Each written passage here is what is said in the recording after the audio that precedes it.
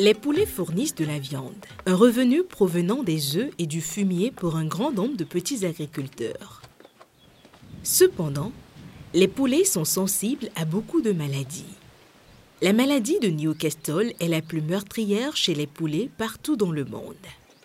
Une fois que les poulets attrapent la maladie de Newcastle, il n'y a aucun traitement et tout le cheptel de poulets d'un village peut en mourir.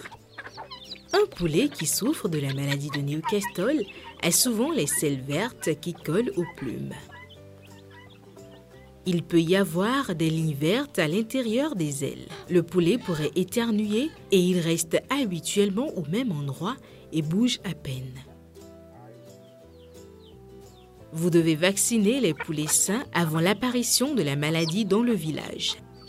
Si les poulets sont malades au moment de la vaccination, le vaccin ne sera pas efficace et les poulets mourront de toute façon.